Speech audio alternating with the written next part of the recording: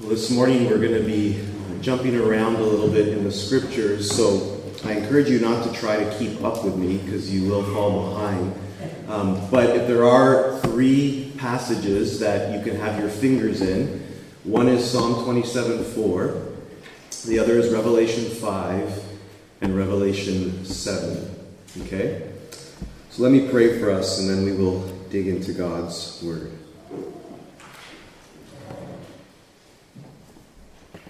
Heavenly Father, we simply ask that you would help us to understand your word and to marvel at what it is we understand. That it would cause us to worship you, our triune God, Father, Son, and Holy Spirit. To worship you and marvel at you for all that you have done for us through the precious gift of your Son, Jesus. We pray this in his name. Amen. Well, today we chose as a church to focus on God and his plan or purposes for the nations. Today is a celebration of God and his plan for the nations and really our world. And that requires us to wrestle with what that plan is or what that goal is. What is the goal or the telos that God has for the nations? What is the end for which God created the nations? Or as Jonathan Edwards says, what is the end for which God created the world? Where is history headed? Where does history culminate? These are significant questions, extremely important questions. If you listen to our secular politicians, their vision of what the purpose and goal of the nations are is very different than God's purposes for the nations. In fact, our political leaders often speak of progress and history as though they're the final determiners for where we're headed. This longing for a human utopia, of course, without God in the picture. But the Bible paints a very different picture. It's not finite kings, emperors, presidents, or prime ministers that are directing history to its final end. It is God, the Lord of creation and the Lord of history. And he has a plan, and his plan is unfolding, and it will reach its end. And there are hints of this plan throughout the scriptures. For example, when God calls Abram or Abraham in Genesis 12, he tells Abraham that he's going to bless him and make him into a great nation, but he goes even further. He tells Abraham that in him, that is in Abraham, all the families of the earth will be blessed. All the peoples of the earth will experience the blessing of God. And that's why when you come to the New Testament, the emphasis is that God is not just the God of Israel, but he's the God of the nations. And he has sent his Son to not just save Israel from their sins, but also the Gentile nations. He is the Savior of all people, as the scriptures testify. And that's why there's this glorious picture in Revelation 7 of a multitude that no one can number, standing before the throne of God and of the Lamb from every nation, tribe, and tongue. But what is that actual end? What does it mean that God is going to bless the nations through Abraham? What's the ultimate reality of that blessing? And that's the question I want to answer this morning. What is the end for which God created the nations and ultimately the world? Or what is God's goal for his people who are from every nation, tribe, and tongue? What is that goal? How you answer that question will deeply impact, direct what you give your life to as an individual, but also what we as a church should be devoted to.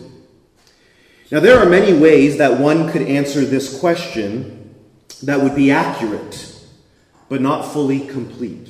So let me illustrate this. If I asked you, what is the end for which God created the peoples of the world, and you answered, so that one day he would save us from this fallen world, deliver us from sin and death, and create a new heavens and new earth free from corruption and sin, where we will live forever.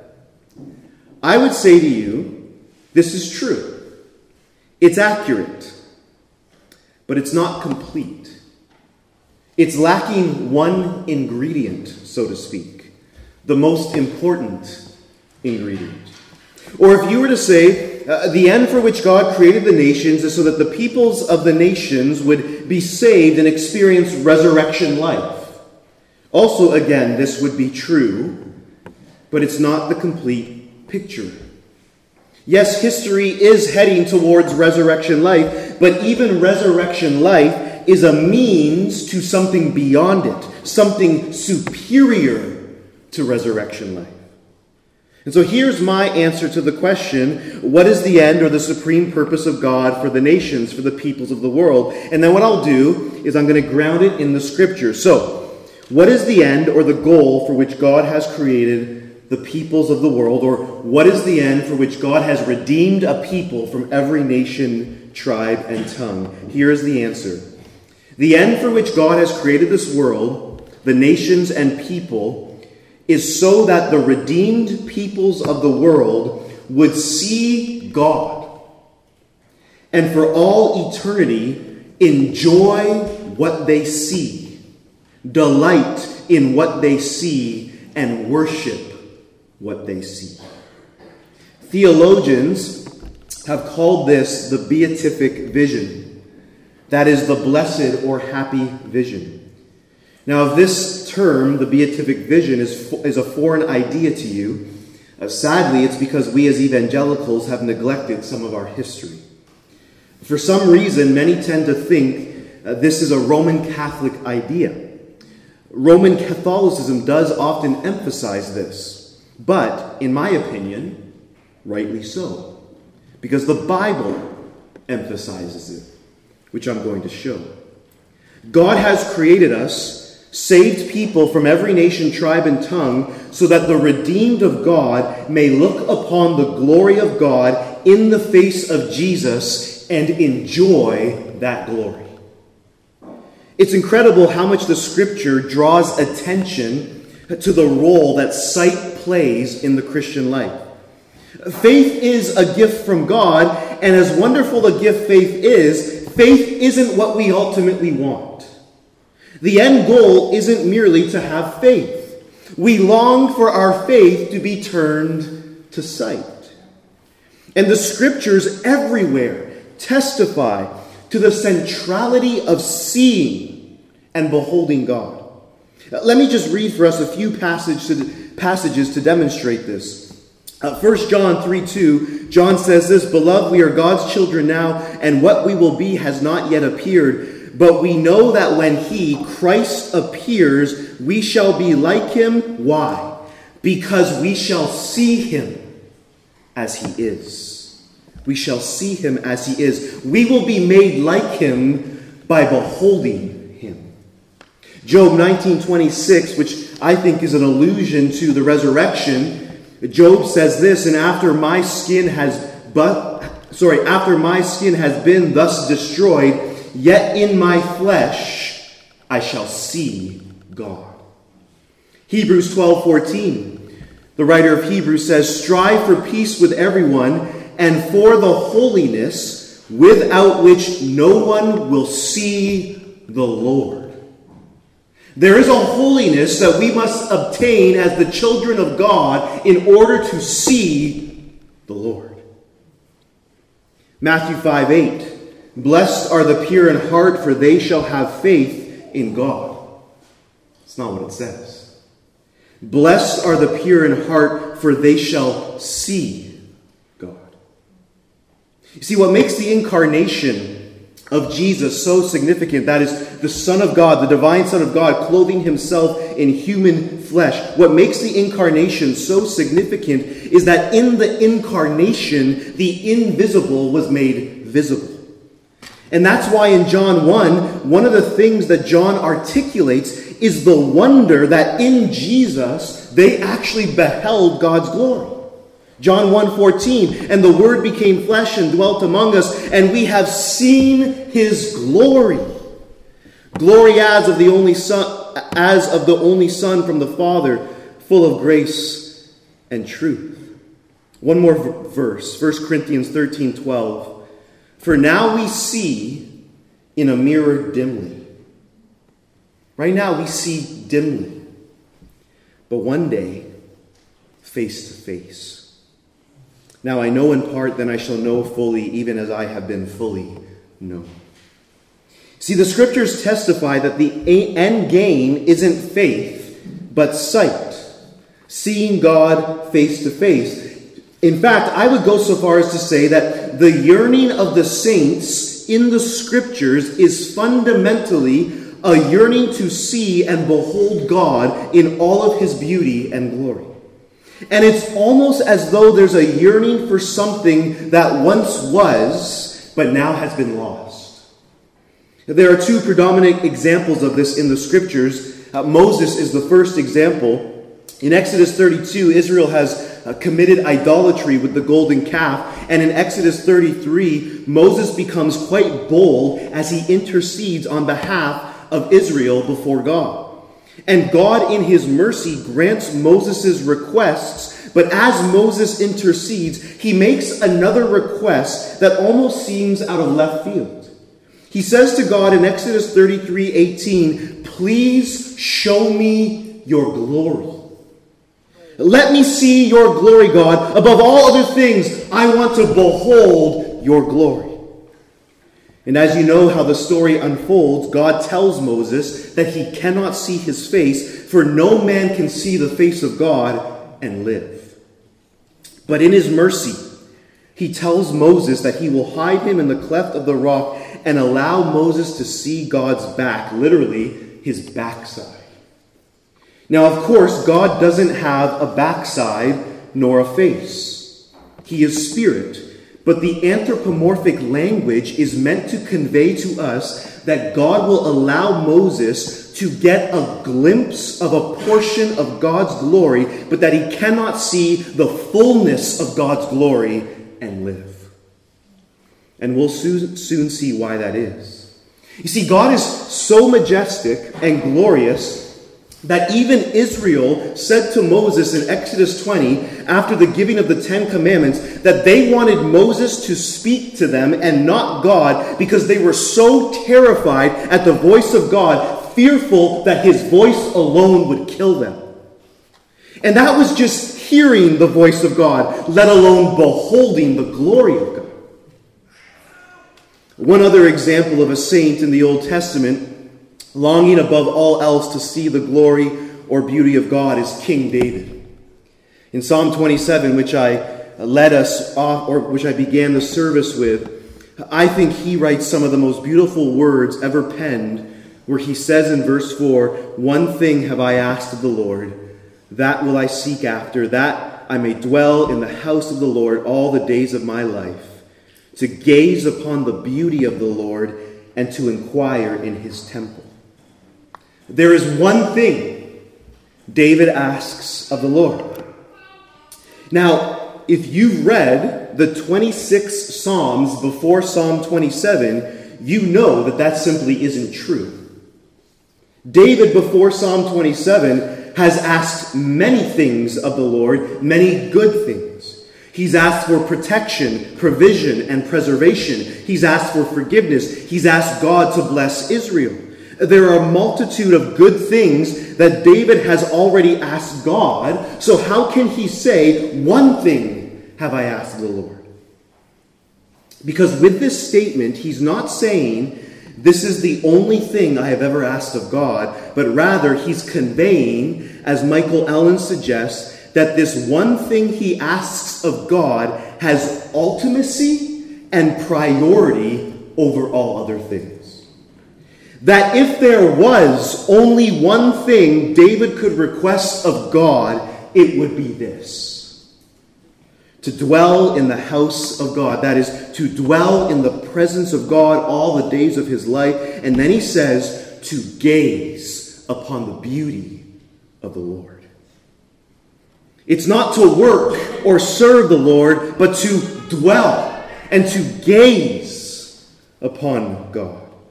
David longs to behold the manifold perfections of God. This is his ultimate aim and desire, and this is why he says in other places like Psalm 73:25, "Whom have I in heaven but you, and there is nothing on earth that I desire besides you." Or Psalm 16:11, "You make known to me the path of life. In your presence, looking upon you, there is fullness of joy. At your right hand there are pleasures forevermore." Now, why does the Scriptures use the language of seeing? What's so significant about sight? It's because of what seeing means. You see, I can tell you verbally about our time in Italy on vacation, and you'll enjoy the stories, but we all know that for you to see it and experience it, that would be far superior than simply hearing about our trip to Italy. We also know from our own human experience that the highest form of personal intimacy between humans is face-to-face interaction. The highest form of intimacy and communion one can have with another person is face-to-face. See, it's good talking over the phone with a good friend, but we all know that it's so much better face-to-face. When I was pursuing Gracie and we started dating, she was in Ottawa and I was in Hamilton. And we would talk on the phone, and it was nice.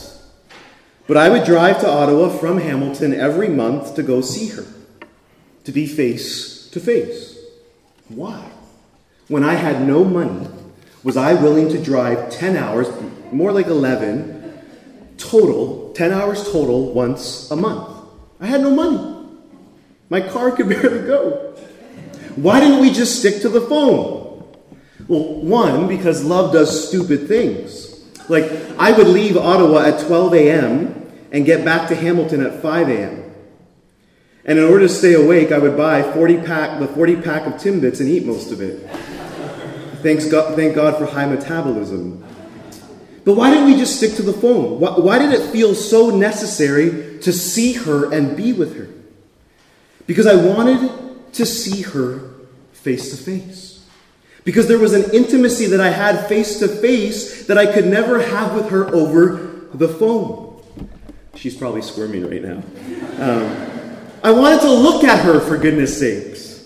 And I needed to remind her that I was a decent-looking chap in case some dude from Ottawa tried to snatch her. You see, seeing another face-to-face is the highest form of intimacy that one can have with another person. And this is why the emphasis in the Scriptures about the ultimate goal or hope that we have as followers of Jesus is that one day we will see God face to face. Now you may be thinking, really, that's it? God's goal is for us to simply look upon his beauty and glory? That doesn't sound all that wonderful. Well, you would only think that if you have a very small view of God. I've never met someone who has spent time in cottage country and has looked up at the night sky on a clear night and seen the wonders of the heavens above and thought, is that it?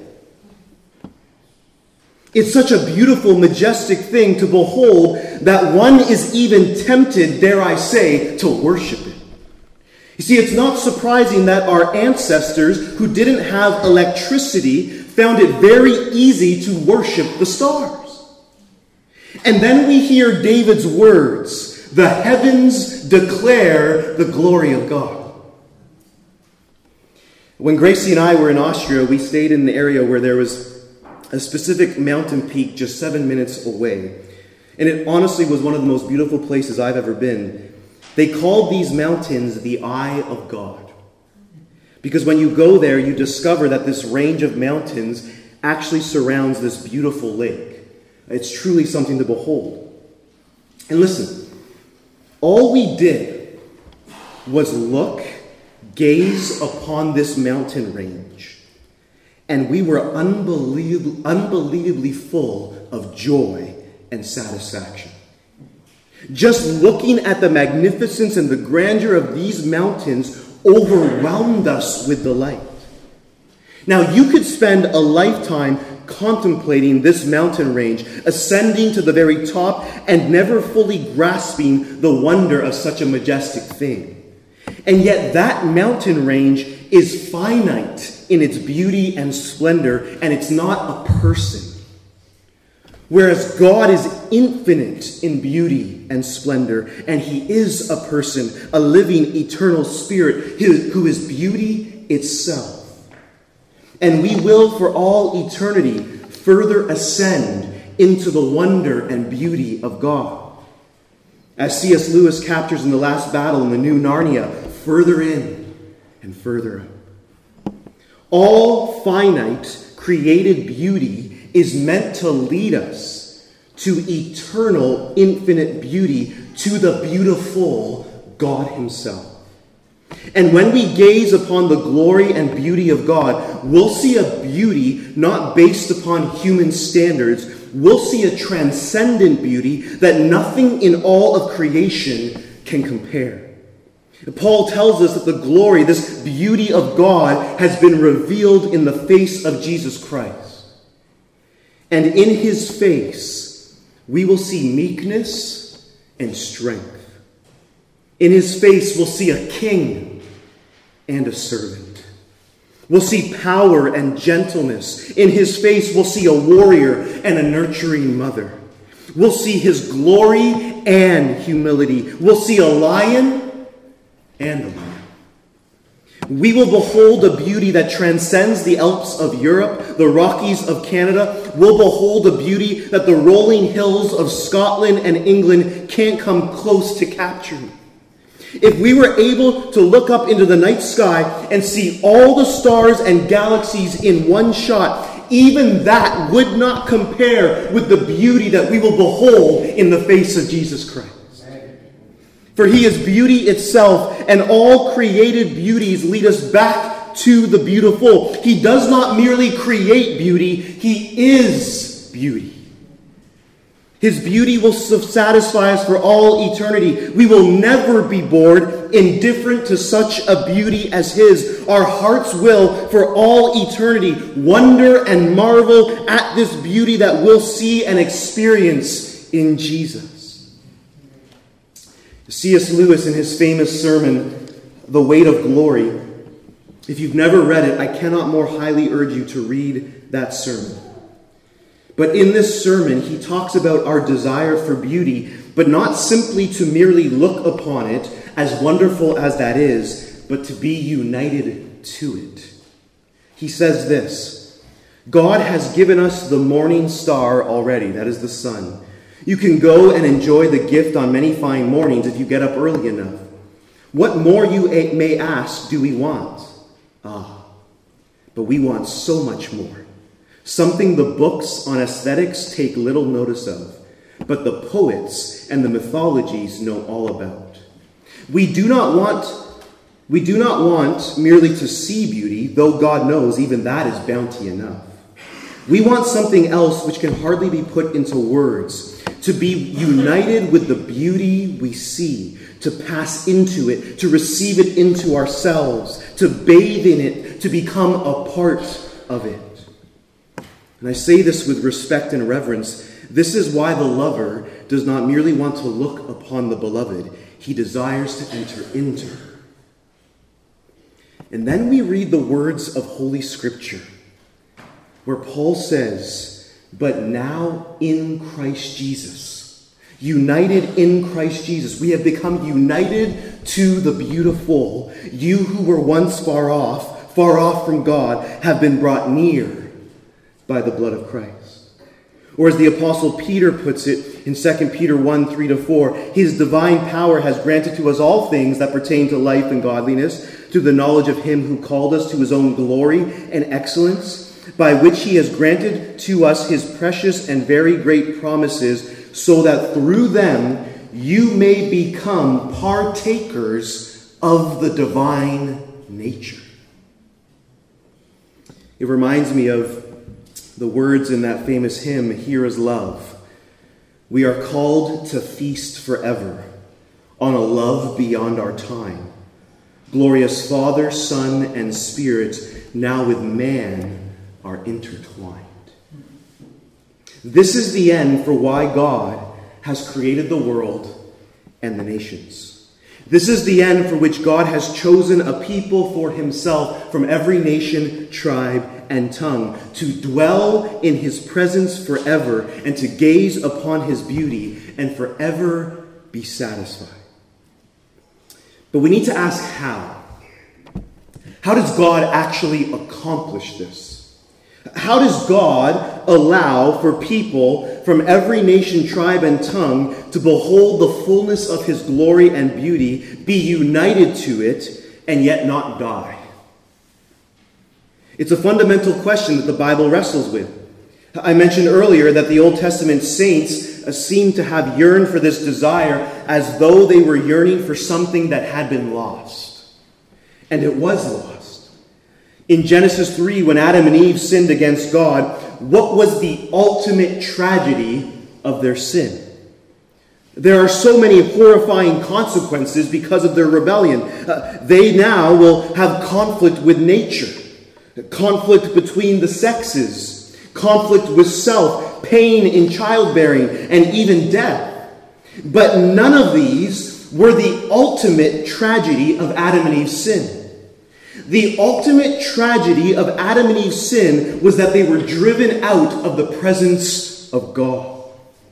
From that day forward, no human being could ever enter into the fullness of God's presence to gaze upon his beauty and live. No human being. For sin brings death and separates us from God. And the whole story of the Bible is, in some sense, man attempting to get back to the presence of God, but never being able to do so, for the curse of sin continues to prevail. I mean, this is precisely what you see at Mount Sinai. Israel cannot ascend the mountain, for if they do, they will die, for nothing unclean can touch where God's holiness resides, lest they die.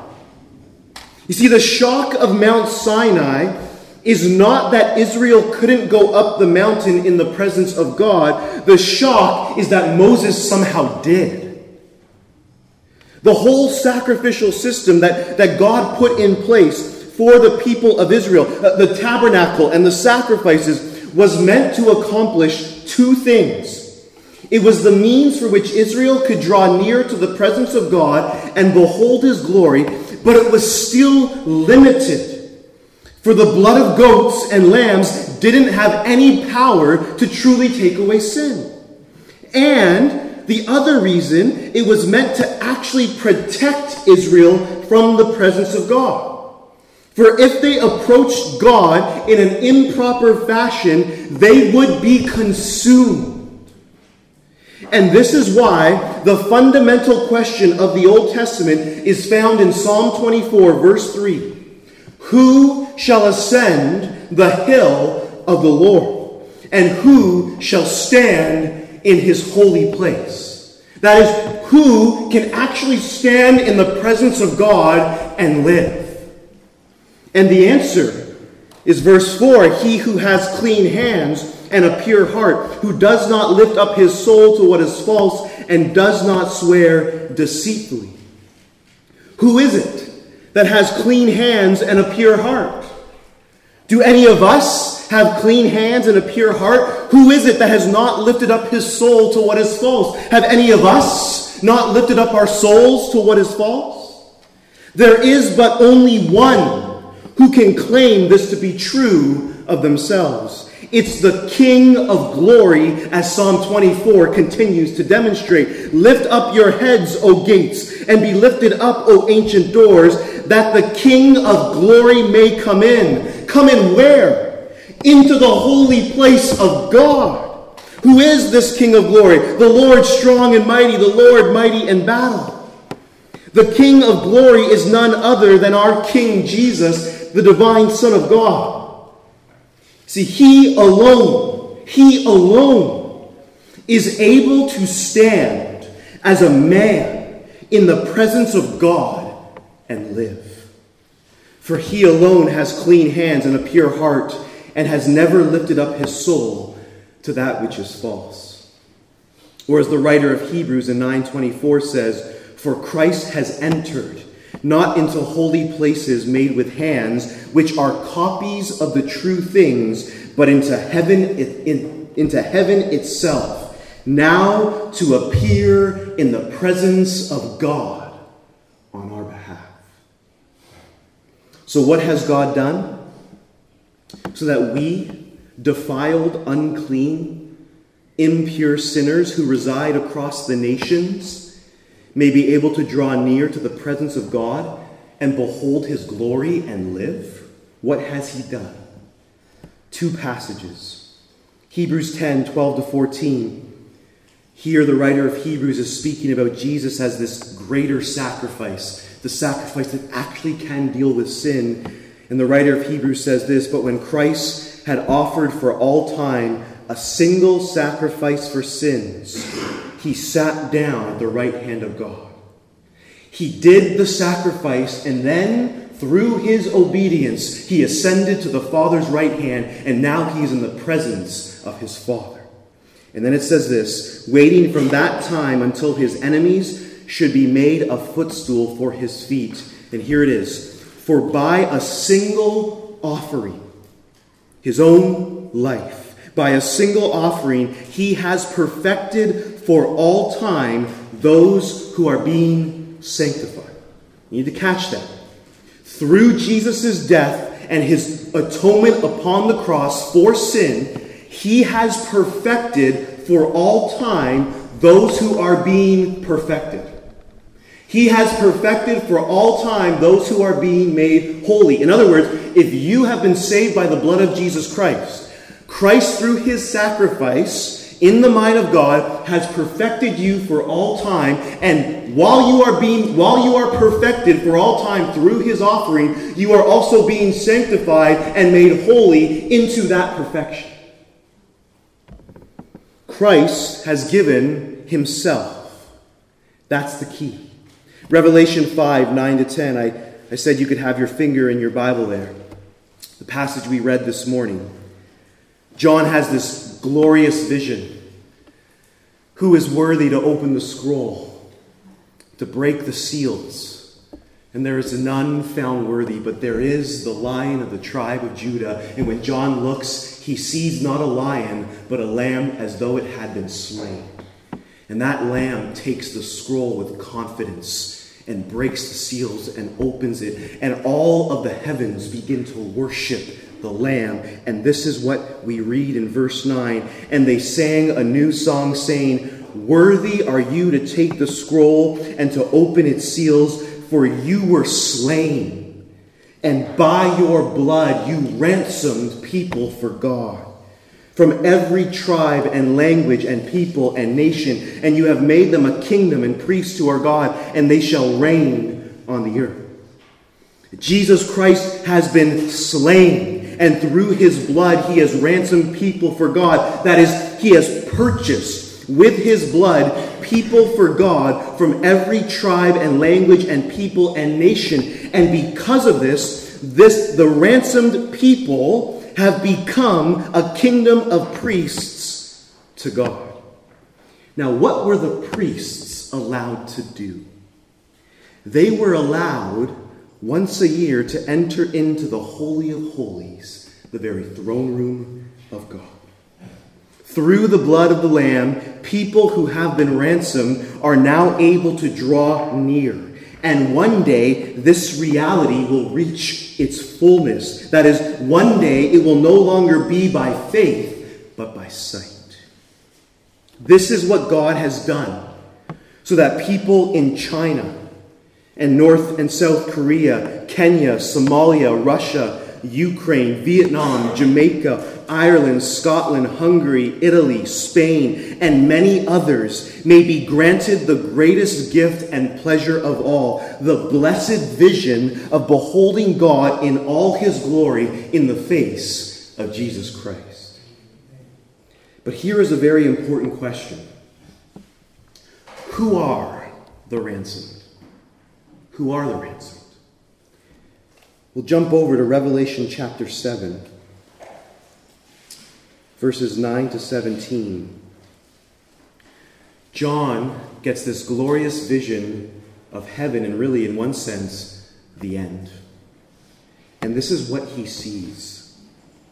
After this I looked, and behold, a great multitude that no one can number. Let me just stop there.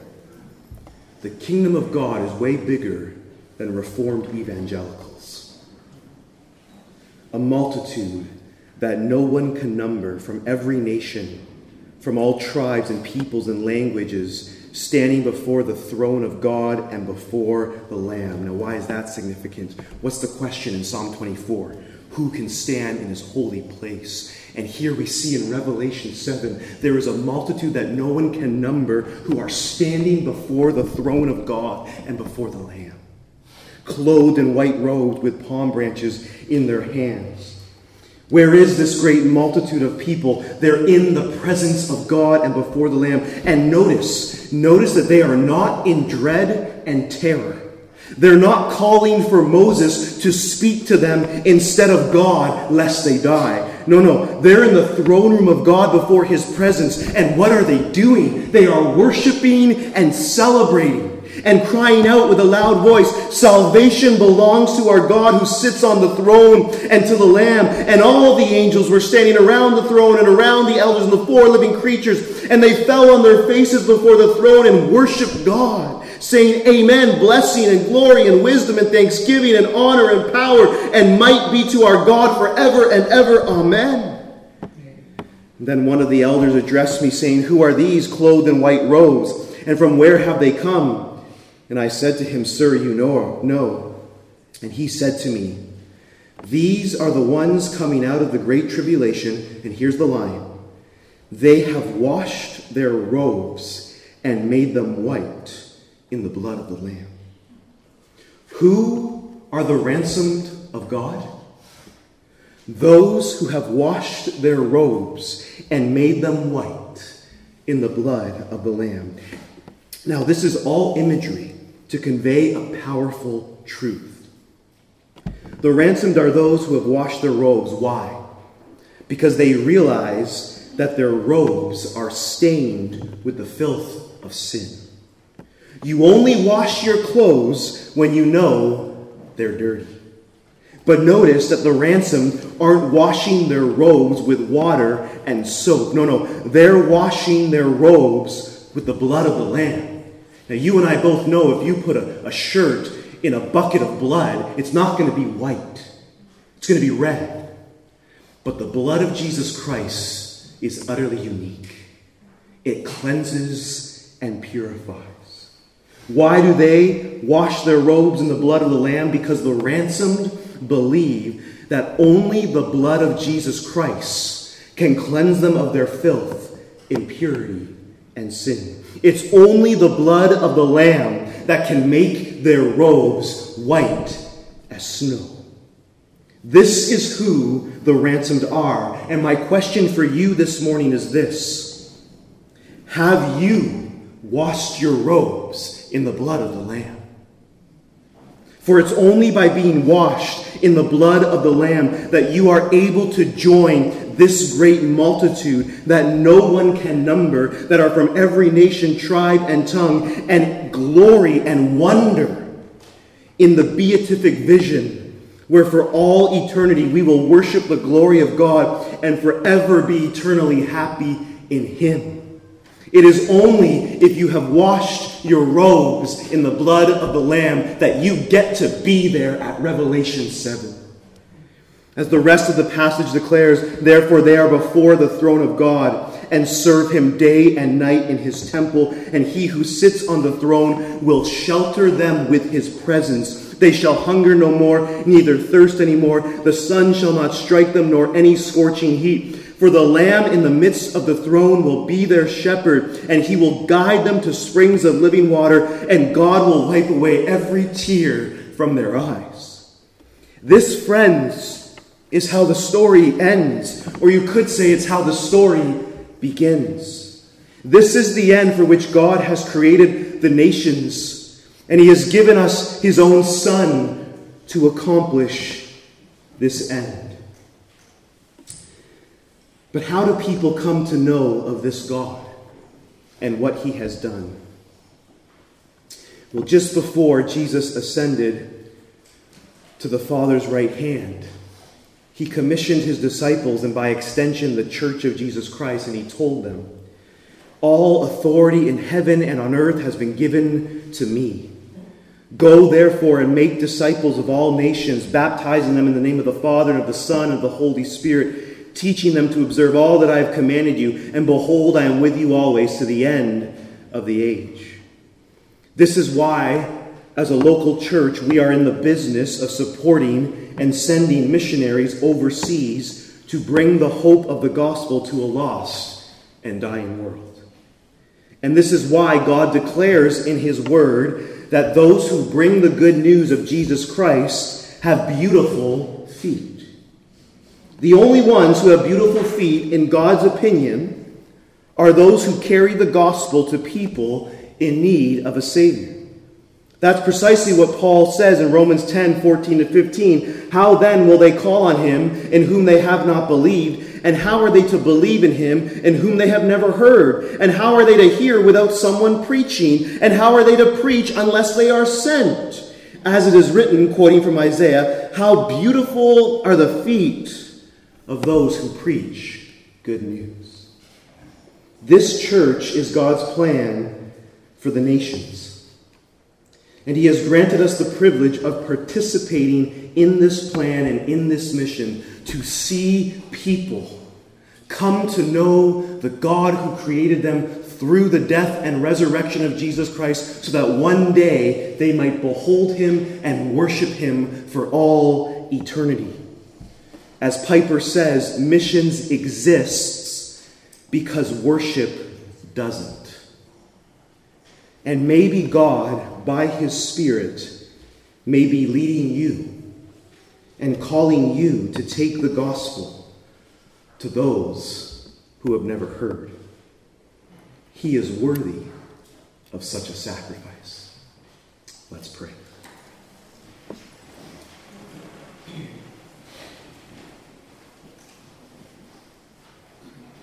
Father, we simply say these words. Come, Lord Jesus, come. We long for him to return so that we may look upon your glory and be satisfied in what we see. We pray this in Jesus' name. Amen.